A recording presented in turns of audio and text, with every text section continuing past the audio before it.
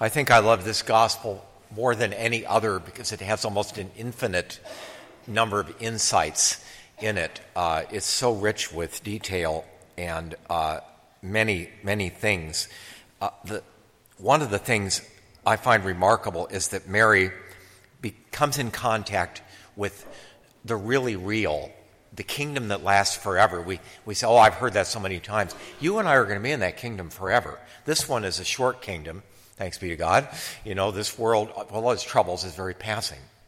But where are we going? See, Christmas is all about a destination. Jesus becomes a human being to lead us to God by actually coming into this creation. And so Mary, who we live in this world of darkness, and really all we have is our faith. We can't see anything, especially of the spiritual world, unless God makes it known to us. For her, the angel Gabriel last appeared in Jewish history 500 years earlier.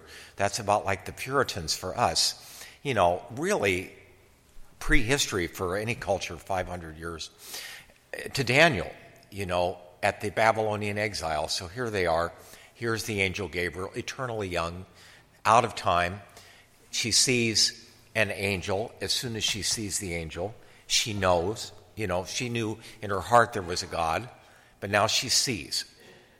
Most of us will never have that chance to see. When we run into angels, it's always obliquely and in disguise as other human beings, as many of us have.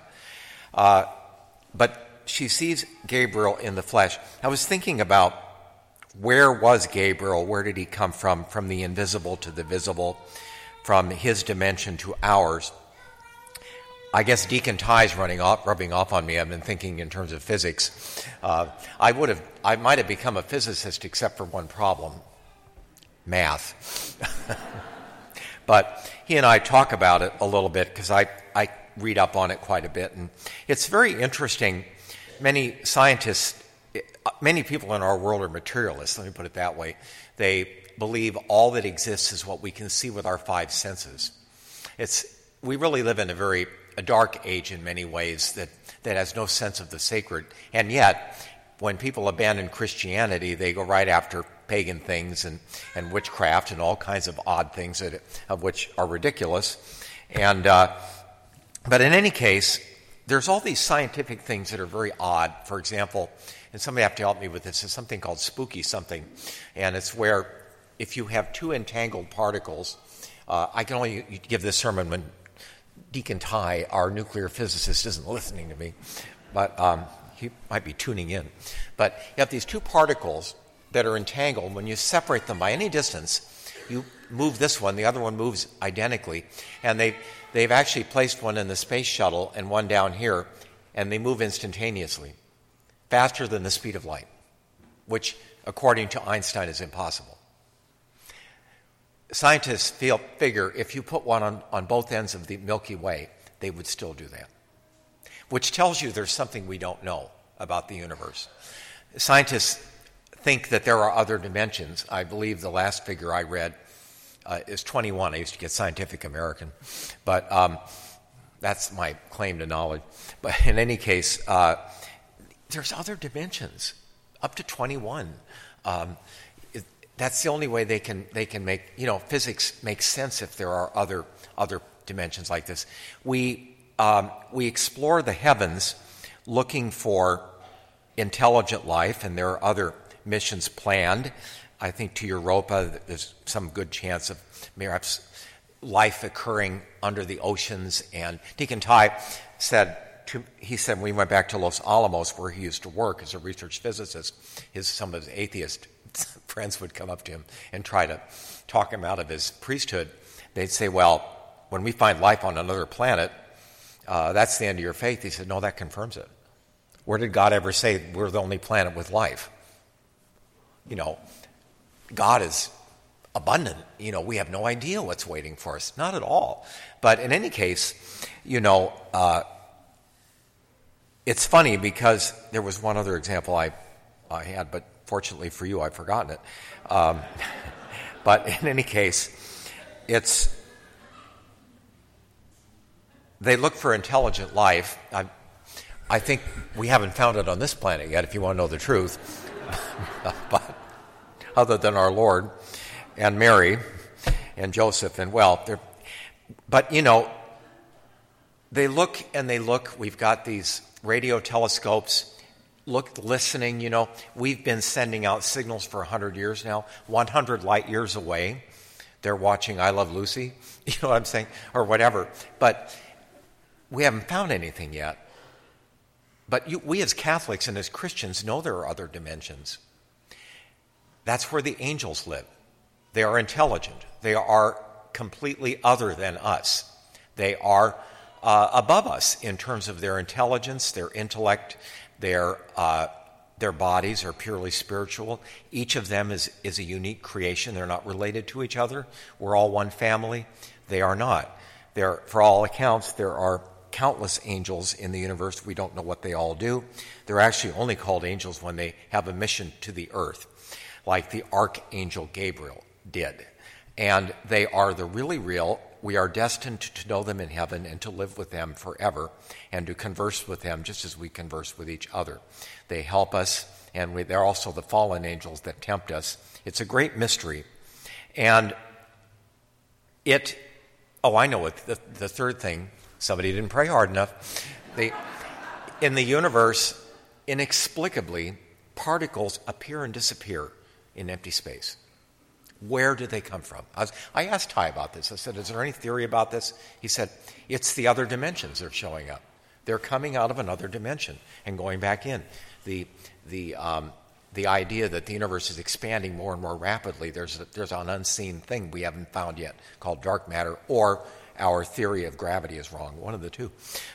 But in the midst of all that, we have the reality of the spiritual world, and there's so much evidence for it, so much more than there is for alternate dimensions or infinity of universes at the Big Bang or any other thing that's come up. What some people will do to deny the existence of God, but why does God come in such a hidden way? Why doesn't he just reveal himself? He's doing everything but standing on his head in this generation that so many don't know him because of some ignorant people that write books about atheism and stuff.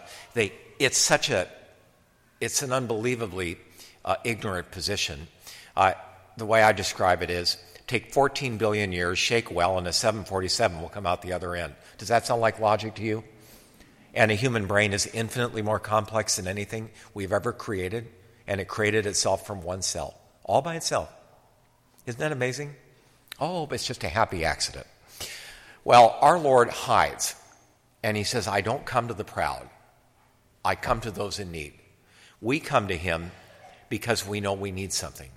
Those of us who are fallen, we complain because our bodies don't work right, or our job isn't going well, our family's got problems. There's somebody's coming for Christmas that you're going to have to probably put up with. You name it in this world, whether it's Korea or whatever person we don't care for, in any position of power or our lives. Things aren't going the way we'd like to. God doesn't answer our prayers right away. We come to him in great need. The Adoration Chapel's full of people that pull up there. Some of you are regulars, and some come in and they have great problems. They tell me about it. They come to Jesus. This is why we come to him. The ones that were full killed him. They had all they needed. Thank you very much. We don't need you and your opinions. Out you go. He hides from them. He comes to us in humility.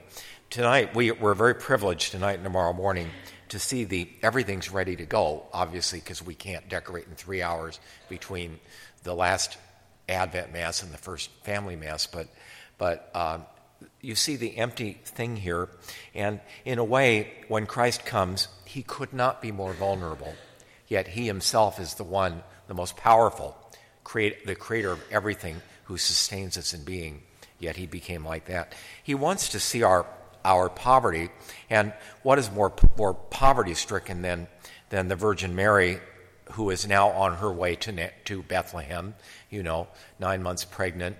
The angel who appears to Mary does not tell her what is in store for Christ or her. Everything in that long gospel is, he'll be great, the Son of the Most High, his reign will have no end, and she's very troubled. First about herself, and she asks a couple questions because she knows there's more to this, but the angel won't tell her. She'll find out from Simeon 9 months after this, that Jesus will be rejected, like so many mothers here. The sword will pierce her heart more than almost any mother to watch her son die that kind of a death, the worst you could inflict on someone. But she was like us. She had to learn in the circumstances of life. She probably didn't see angels everywhere she turned. The angel knew everything, but Mary had to live in time and go through what we did and to suffer what we did. And so did Jesus. So that what it means is there's a great deal of meaning. Advent has a lot of meaning. It's hard for us to get into it sometimes with all we have to do. I had about 2.5 good weeks, I would invite you, if you still want to do more, we have 2 weeks of Christmas and an octave to continue to walk on this special journey with Christ in his infancy, and to ask yourself, what need do I have that's attracting me to Christ? What does he want for Christmas? He wants that which we have most to give him. We had a lot of reconciliation last 2 weeks. Many, many, many people took advantage of that, and there's always an opportunity in the future. Everyone in line had a need for reconciliation. They knew what they needed, and Christ was there to provide it. And we thank God that we have needs, because without that we wouldn't be with him. And so we thank God for that tremendous gift, which we often want to return, which leads us to Christ, and for Advent and the Nativity soon to follow.